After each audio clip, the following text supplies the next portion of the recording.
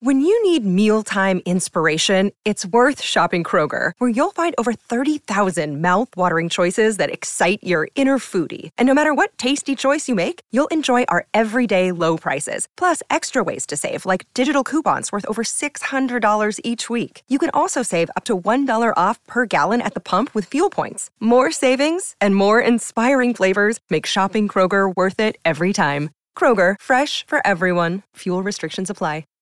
This episode is sponsored by Lecturio. The backbone of Lecturio is short, high-yield video lectures from award-winning professors organized by mini-courses, like How to Prepare for the USMLE Step 1 or other traditional subjects like pharmacology. The new bookmark feature allows you to snap a picture of your textbook and get a list of all the Lecturio's relevant videos to help reinforce what you're learning in the classroom. Lecturio is striving to offer the most effective and comprehensive medical education platform in the world, and we've teamed up with them in the production of the All Audio QBank. You can get a 20% discount on a premium subscription to Lecturio by using the discount code ITB20. But if you really want to take your exam skills to the next level, stay tuned to the end of the episode for a special announcement.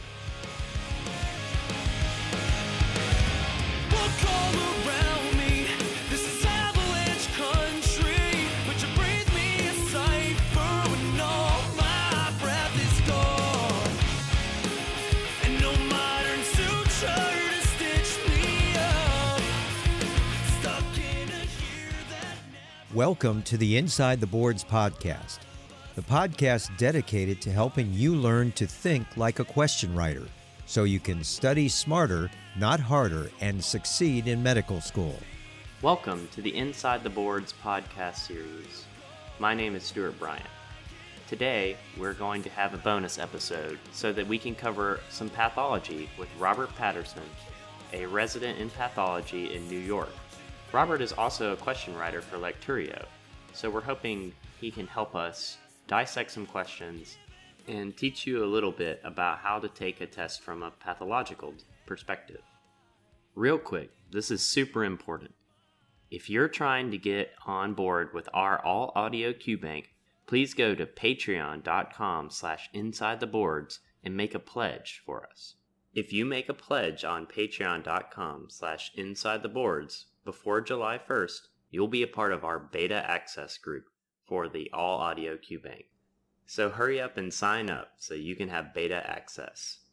All right, so today we are back with the Step 1 Study Smarter series with our guests from Lecturio. Welcome. Thanks for being on the Inside the Boards podcast. Thank you so much for having me.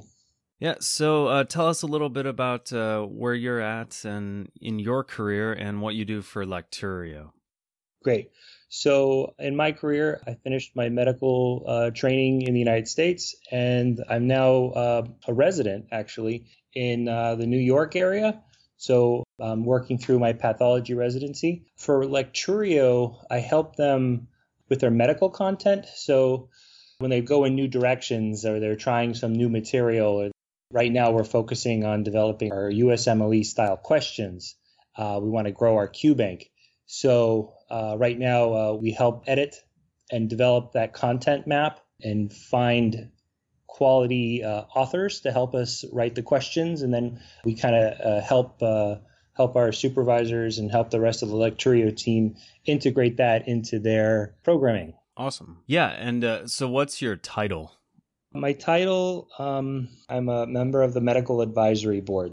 And how long have you been with them?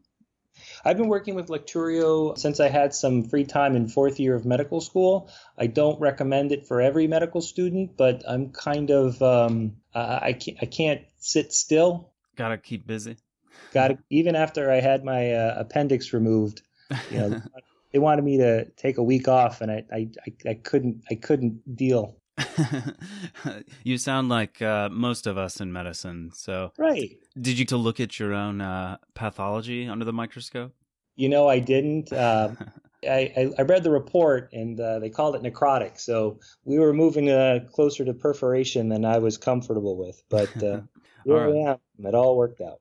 Awesome. Well, on that note, I will say that Lecturio has asked us to advertise the fact that they are looking for more question writers, and you can send an email to jobs@lecturio.com to get more information on that. And there's probably no better way to increase your abilities in test taking than to become a question writer, to learn to construct your own USMLE style practice questions. So if you're fourth year, third year, even after you've taken step 2, learning how to write questions will serve you well throughout residency, and then as you become an attending, to take written board exams, and of course for USMLE step 3. The amount of study I put in as a resident, well, this happens to all residents, dropped considerably from medical school, but in preparation for in-service exams or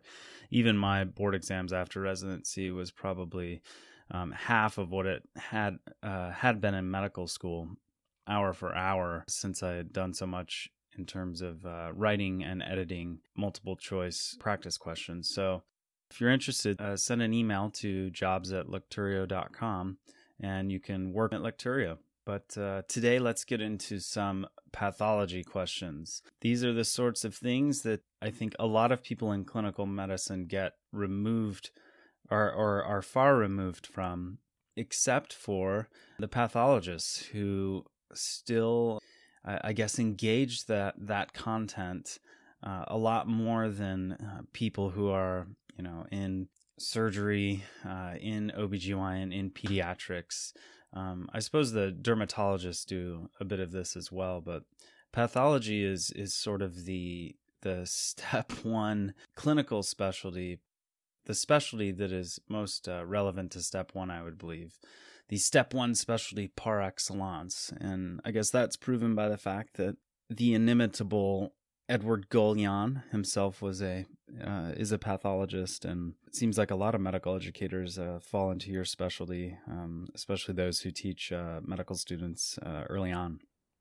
Yeah, we like to call ourselves like we teach the doctors, or we teach other physicians. They come to us with their questions, and we help them understand what the disease, the etiology, or help them develop a good pathway to treatment and therapy. Yeah, plus your specialty probably is the most commonly represented specialty amongst television and movies. There's always a pathologist being consulted by the police or whatever in crime shows and whatnot. Right. That new Will Smith movie, it's like 2 years old. That Will Smith movie, I guess, Concussion. Yeah. I think the original story was kind of organized by a pathologist. Awesome. All right, let's get into this. We're going to start with a little warm-up question, more of a recall than anything. So I'll read this stem. We have a 14-year-old male who presents to the emergency department with severe abdominal pain, nausea, and vomiting. He's disoriented to time and place and shows Kussmaul breathing. Abdominal examination showed generalized tenderness without guarding or rigidity, and his vitals include a normal blood pressure and pulse. His labs show a random glucose level of 628. His pH is decreased. His PCO2 is decreased. Serum ketones are positive. His serum sodium is decreased. Serum potassium is elevated. And serum bicarbonate is decreased. Which of the following glucose transporter is non-functional in this person? And I will say that I'm kind of doing a different approach in terms of reading the numbers in complicated stems with lots of vitals and or labs, and that is to note decrease or increase for most of them. At any rate, answer choice A is GLUT1, B, GLUT2, C, GLUT3, D, GLUT4, and E, the GLUT5 transporter. All right, and the correct answer is what here? The correct answer is D, GLUT4. All right, I'm just going to confess. I read this and I was like, what are the glutes again? To me, they are a muscle that one one works out in the gym by doing deadlifts.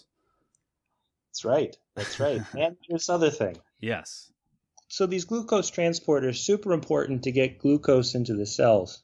And some of them are constantly working, like in the brain, in the red blood cells, and some of them are regulated carefully by the body. So in this patient, we have all these indications of elevated blood sugar. Yeah. And he's not using that blood sugar. So now he's breaking down his fats, turning them into ketones. Those ketones are causing a metabolic acidosis. It's resulting in his heavy breathing. He's trying to remove carbon dioxide from his blood, so resulting in that Kussmaul breathing. And the decrease in PCO2, if I recall. That's right. That's right. Rapid breathing reduces PCO2. Perfect. But why? Why? What's going on? Well, he's not using his blood glucose effectively. He's using his fat. So that all kind of points to some sort of diabetes, some sort of diabetic issue. Perhaps he has diabetes type 1. Perhaps he has diabetes type 2. Well, in diabetes type 1, these are usually found in younger patients, and we have a 14-year-old patient here, where their pancreas is not producing sufficient amounts of insulin. And that's the hormone that regulates the GLUT4. It upregulates expression of the GLUT4 transporter on the cell membrane, right? Yep. So, sorry to interrupt, but then I guess, is this the pathophysiology more of a type 1 diabetes because they lack insulin more than have insulin resistance, or no? Right. Type 1 diabetes.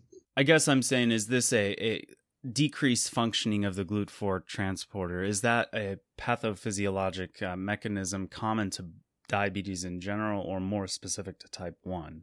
It's more specific. Well, in type 1, the lack of insulin precludes the expression of GLUT4 on the external membrane of the transporter. In diabetes type 2, the receptors for insulin are no longer responding to insulin. So even if there's a certain level of insulin produced by the pancreas, you're not getting that response to express the GLUT4 transporters.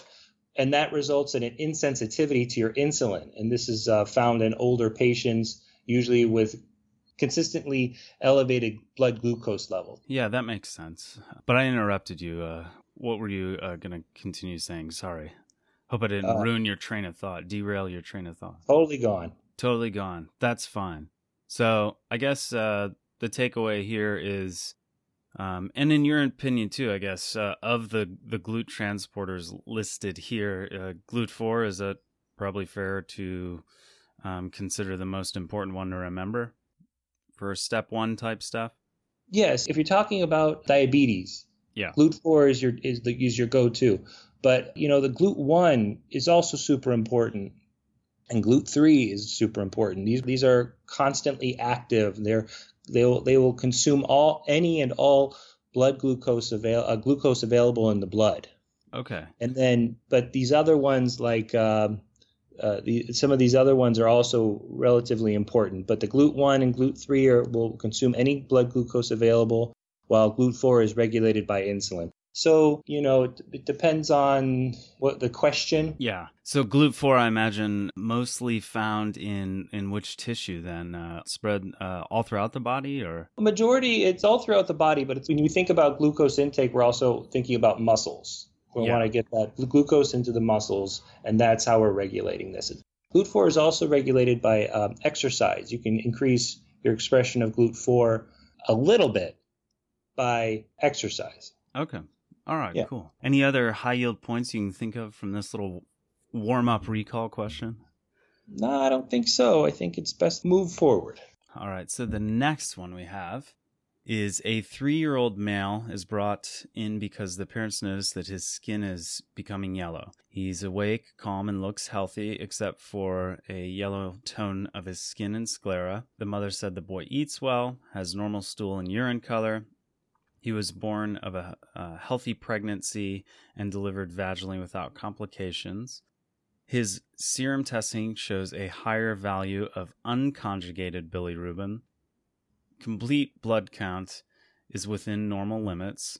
The mother mentions that her sister died as an infant, but doesn't know the diagnosis. The only thing she knows is that her sister had an exchange transfusion.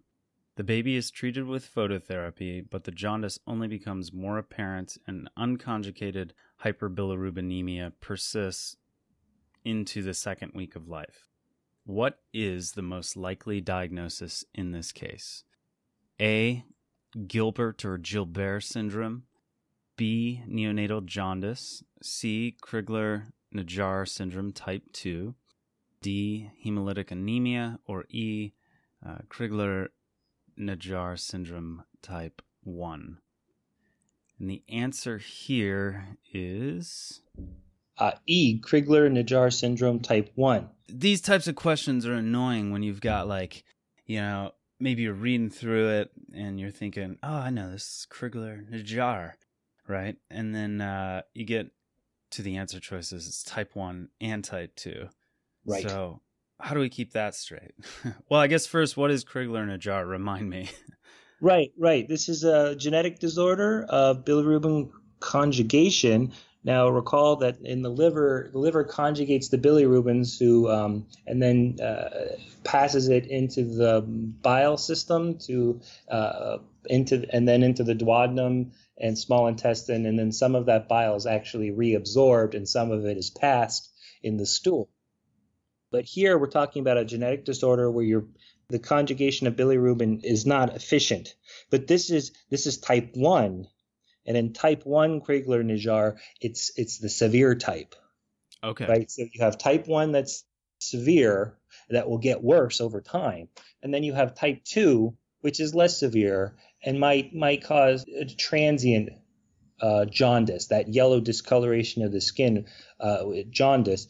Crigler-Najjar type 2 might have a transient jaundice. Type 1, the more severe type, would have a worsening condition. Okay. I guess you can remember that by noting that type 1 is primary, so the primary Crigler-Najjar to worry about would be type 1. I guess that might be a useful mnemonic. Absolutely. All right. Remind me then, choice A was Gilbert syndrome. What is that different? That also causes an unconjugated hyperbilirubinemia. Right. This is one of those benign conditions as well, but it's usually discovered later in life. Okay. Yeah. And then neonatal jaundice, that's usually seen, and that was choice B, is usually seen the first 5 days of life with the unconjugated hyperbilirubinemia that does not persist into the second week of life. And I suppose this is the one that is most often treated with phototherapy and which actually works, right? Right. It works very efficiently in neonatal jaundice. Other types of jaundice, not so efficiently. Okay, and then hemolytic anemia. This is a complicated topic, if I recall, because when I was going to med school, I was actually reading Robbins pathology, and I just remember these maps of the different hemolytic anemias or anemias in general. And I do know, I guess, can we talk a little more about the unconjugated versus conjugated by looking at the stem in terms of bilirubin? Like in the stem, for instance, it mentions that you have this yellowing of the skin. Is it true that this is kind of a clinical sign that's more common with unconjugated hyperbilirubinemia than conjugated? Am I remembering that correctly or no? So the purpose of conjugation is to increase the solubility of the bilirubin. Okay. So if you conjugate it, it becomes soluble, it's easier to transport, but it also doesn't precipitate out of solution. Okay. So to my understanding, jaundice is more associated with unconjugated bilirubin. Because it's unconjugated, it is more likely to precipitate out of solution, it is more likely to bind to other tissues, and it's more likely to result in discoloration, such as this jaundice. And you would also see it in the eyes. You'd see icteric discoloration in the eyes. And then, of course, we're also really concerned about precipitation of this material in the central nervous system, potentially could result in death. Okay, so I guess an easy way to think about the pathophysiology is if the liver is the sort of gatekeeper for conjugation, and the liver's job is to conjugate the bilirubin, dump it into the hepatobiliary tract, eventually the gut. In order to have an elevated conjugated bilirubin, you're looking at some sort of obstructive process beyond the liver doing its job. So like a duodenal obstruction. Is that correct? Or what else do you see it in? Like biliary cirrhosis, I guess? Right. Is that correct? Yeah, I think that those are definitely closely associated, definitely. Okay. All right. I'm not going to say any more about bilirubin because I'm an OBGYN and no one should have to learn the hepatobiliary system from me. Any other high-yield points here we could note for kind of like step one content? No. For step one, this is, remember that the difference between type 1 and type 2. Remember the all the steps associated with the breakdown of hemoglobin into bilirubin, transport to the liver, conjugation at the liver, and then excretion into the biliary system, into the small intestine, and then a portion of that, of course, gets reabsorbed, and some of that passes in the stool. All of that whole system, that whole cycle is very important, and any disease that can disrupt that cycle is very important for step 1, step 2, and beyond into clinical practice. Gotcha. And I will say, in the Lecturio pathology course, there are, in the gastrointestinal pathology subset, there are 132 videos, 9 hours duration total, but there are 14 videos for pancreatic biliary disease and another 30 plus for liver. And specifically, yes, those are our lecturer is Dr. Raj. He's fantastic. He I see that he's called the kind of like the new Golian. I've heard that. Yeah, he's also if you sit through one of his lectures, he grabs your attention. He's incredibly dynamic, and he flows very well from topic to topic to topic, and it's high quality material. It's very high yield. Yeah, and I guess specifically what I'm trying to point out here is it's probably worthwhile to study all the things you mentioned here, to find some resource that really breaks down all of the complexities of the conjugation, or how the body deals with bilirubin in general. So, and one of the free lectures on Lecturio's platform is a 4.5-minute take on conjugated hyperbilirubinemia. So that would be well worth getting a subscription or an account with Lecturio and walking through that prior to your step 1 or during that second year time when you're learning this stuff. So, all right, let's move on. These next questions are a little more complicated in terms of their stems, so just bear with me here. The next is a 29-year-old woman who presents with a 2-hour history of sudden onset severe mid-epigastric pain that radiates to her back and also has profuse vomiting. The pain is unrelieved by antacid therapy, and she has no history of abdominal pain. She regularly consumes alcohol and recently finished off her 3rd bottle of vodka for the month. On examination, she is uncomfortable with a blood pressure of 95/40 and a heart rate of 105. Her lung examination reveals crackles at both lung bases. Abdominal examination reveals diffuse tenderness in the whole abdomen with marked guarding, rigidity, and hypoactive bowel sounds. A chest x-ray is normal, and an abdominal CT scan reveals peritoneal fluid collection and a decreased attenuation and diffuse enlargement of the pancreas. Her laboratory findings show a mildly elevated AST and ALT, Alkaline phosphatase is elevated. Amylase and lipase are likewise elevated with a calcium of 7.1, which is decreased. Which of the following cellular changes is most probable to accompany these findings? And the answer choices here are, oh man, some of these bring back terrible memories. A, caseous necrosis. B, dry gangrene. C, colliquative necrosis. D, coagulative necrosis. Or E, fat necrosis. All right, these are hardcore pathology terms. So what's the answer here? Okay, so we're dealing with the pancreas. We're dealing with acute pancreatitis. Okay. So the answer is fat necrosis. All right. So fat necrosis, the kind of like necrosis that's found in pancreatitis, and also, if I recall, in you see this in step 1 questions after somebody's had trauma to the breast tissue, like somebody gets punched in the breast and then has this like darkened kind of lesion following the trauma. Is that the same process or similar thing?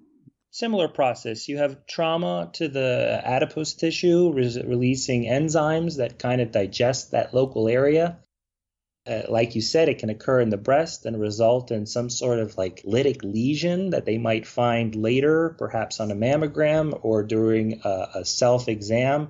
And that might cause like the whole process of evaluation and ultrasound or FNA or exam. But so trauma to the breast can result in fat necrosis. But in pancreatitis, it's much more extreme. The pancreas is full of these enzymes.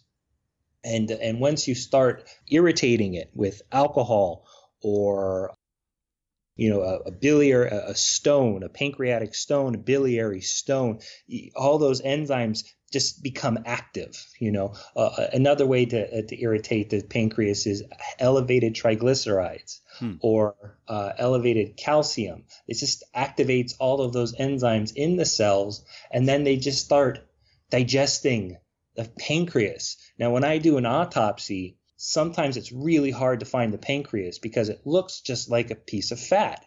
Yeah. And there is a great deal of fat associated with this organ. So in this case, we have acute pancreatitis. We have all of our levels are telling us that, there's something happening. The lipase is elevated. So there's enzymes leaking into the system. The calcium is low. That indicates that the calcium is actually precipitating out of solution. Yeah. And is that the term kind of we hear like fat saponification? Right. Okay. That's right. Right. And it'll form this like a white precipitant in that area. And you'll actually see that on in the pathology on slides. Absolutely. Okay. But these other choices are also quite interesting, speaking as a pathologist. This caseating necrosis. Yeah. Caseous necrosis, right? That should make you think of tuberculosis. You should go right to tuberculosis. It's the caseating granuloma. That's what we're talking about here. And are these gross descriptions or microscopic histopathologic descriptive terms? These are histological terms. Okay. Some of these, like the caseous necrosis, you will find a gross finding. There is something to see grossly when you approach the organ, and it'll be like this cheesy, friable material. But then when you look at it under a microscope, you're also going to see, giant cells, and you're going to see, a necrotic center of this ball of inflammatory cells. Then you can say that this is a caseating granuloma. Ah, right. Yeah, I do remember that. I think that point you made, caseating necrosis, in my mind, the first thing that is associated, if this were a Rorschach test of pathologic terms, I would have said tuberculosis. Perfect. So what about dry gangrene, which was choice B? Real quick, just to go back to caseating granulomas, sure. It can also be caused by funguses. So different fungi can cause that. So it's not just for tuberculosis. If we find a caseating granuloma in a lung, we do testing for Mycobacter tuberculosis. In fact, any Mycobacter. We also do fungus testing, and we look for both. Like histoplasmosis. Trying to think what other notable fungi. Aspergillus, stuff like those. Okay. But it's a non-specific stain, so anything that is like spore forming or hyphae forming should stain positive with the material we use. Yeah. Okay. All right. I won't ask you to get into all of those because that's why you do a 5-year residency, right? To learn all those tissue reactions and how to make these things show up and diagnose. Pathology is a 4-year residency now. Oh, is it? Yeah, and because it's a 4-year residency, they like us to do 2 fellowships. So by the time we're done, we're usually board certified in anatomic and clinical pathology, and then we'll have at least one, usually 2 fellowships. Yeah. That sounds terrible. No, I'm just kidding. I thought I wanted to do GYN oncology. Which is originally why I went into OBGYN. But at the end of my 4 years, I was like, I don't think I can be a trainee for another 4 years and do gyn onc. But okay, let's move on. Dry gangrene. Dry gangrene. So this is a type of coagulative necrosis, and we'll get to coagulative necrosis in just a second. But there's something else. There's like an inadequate blood supply, like some sort of peripheral vascular disease. I just saw an example of dry gangrene. It almost looked mummified. Ugh. The tissue, it was a above knee amputation, and the toes, they looked mummified. They looked dehydrated. The tissue was a blackened Escher, and it was just mummified. It's the best way for me to say it. Dry gangrene, think mummification. See colliquative necrosis. Colliquative necrosis we might know better as liquefactive necrosis. Ah, yes. Right. And when you think of liquefactive necrosis, the first organ to think of is the brain. Okay. The brain. And I do think that here's a good point, too. Sometimes you will be on a test and you might know the process by one of its names, like liquefactive necrosis, which to me seems more common. But sometimes there is I guess knowing the synonyms for something is also very useful. So colliquative necrosis, liquefactive necrosis, these are synonymous terms. Right. And okay, so liquefactive necrosis, brain. Right. And then the final D was coagulative necrosis. Tell us more about that. Sure. So you have tissue breakdown, but when you look at the tissue histologically or under a microscope, it appears like normal tissue, except it's all dead. So all the nuclei will be gone, but you can still make out vasculature. You can still make out architecture of the cells in relation to each other, but it's just that all the nuclei have been removed, and this is due to protein denaturation. There's so much protein in cells as they go through the process of dying. That protein can sometimes just break down and then reform new bonds non-specifically, and that helps stabilize the architecture of the cells and of the tissue. Okay. And this is what you see in like a myocardial infarction, correct? Right. Okay. Like the tougher organs, you'll see this a lot in. Like we talked about liquefaction necrosis in the brain. You have fat necrosis in the breast and the pancreas. This is for like the heart and the adrenals and the kidney. It's really tough organs here. Okay. One's doing a lot of the work. Right. All right. Any other high yield kind of pearls for necrosis? I would focus on these are relatively straightforward questions, and I would focus on this word association. Mm-hmm. Caseating necrosis or caseating granuloma, think tuberculosis or fungus. A non-caseating granuloma, so this is that ball of cells where the nucleus is still viable. That could be a variety of different diseases. That could include sarcoidosis. That could certain vasculitises develop into non-caseating granuloma. So make sure, put those word associations together early so that when you get to the exam, you'll read liquefactive necrosis and immediately think brain. Got it. All right, everyone. I think I'm going to end this episode here. I have another question that I'll post later. Also, we have an entire interview with the managing director of Lecturio that we'll post as well. So stay tuned to that. Like I said, head on over to patreon.com/insidetheboards so that you can get signed up for beta access to our all-audio QBank. We're asking for a small pledge in order to help us fund the project, but it's well worth it if you're an audio learner and looking to do more questions the way we do it in our podcast. Hey everyone, it's Patrick. Just a special message from Lecturio. Many of you who have listened to this podcast know that the first key to learning to think like a question writer is to do questions. And you've probably heard me talk about how I attribute most of my success in exam preparation to writing practice questions for various medical education companies. Lecturio is currently doing a complete overhaul of their existing USMLE Step 1 and Step 2 QBanks. They pared down their original QBank to about 600 USMLE-style questions, so only the highest yield ones are included in their platform, and meet the standards of quality you know from other notable QBanks like UWorld or Kaplan. Their goal is to rapidly increase their bank of questions to about 2,000, and this is where you come in. If you're a medical student or physician with native American English skills, consider becoming a question writer for Lecturio. You'll basically get paid to study. You'll learn how to construct MCQs according to NBME guidelines. You'll improve your ability to take exams, and you'll contribute to a growing international medical learning platform that cares about your success in medicine. For more info and details on the qualifications, send an email to jobs@lecturio.com. As always, thanks for listening.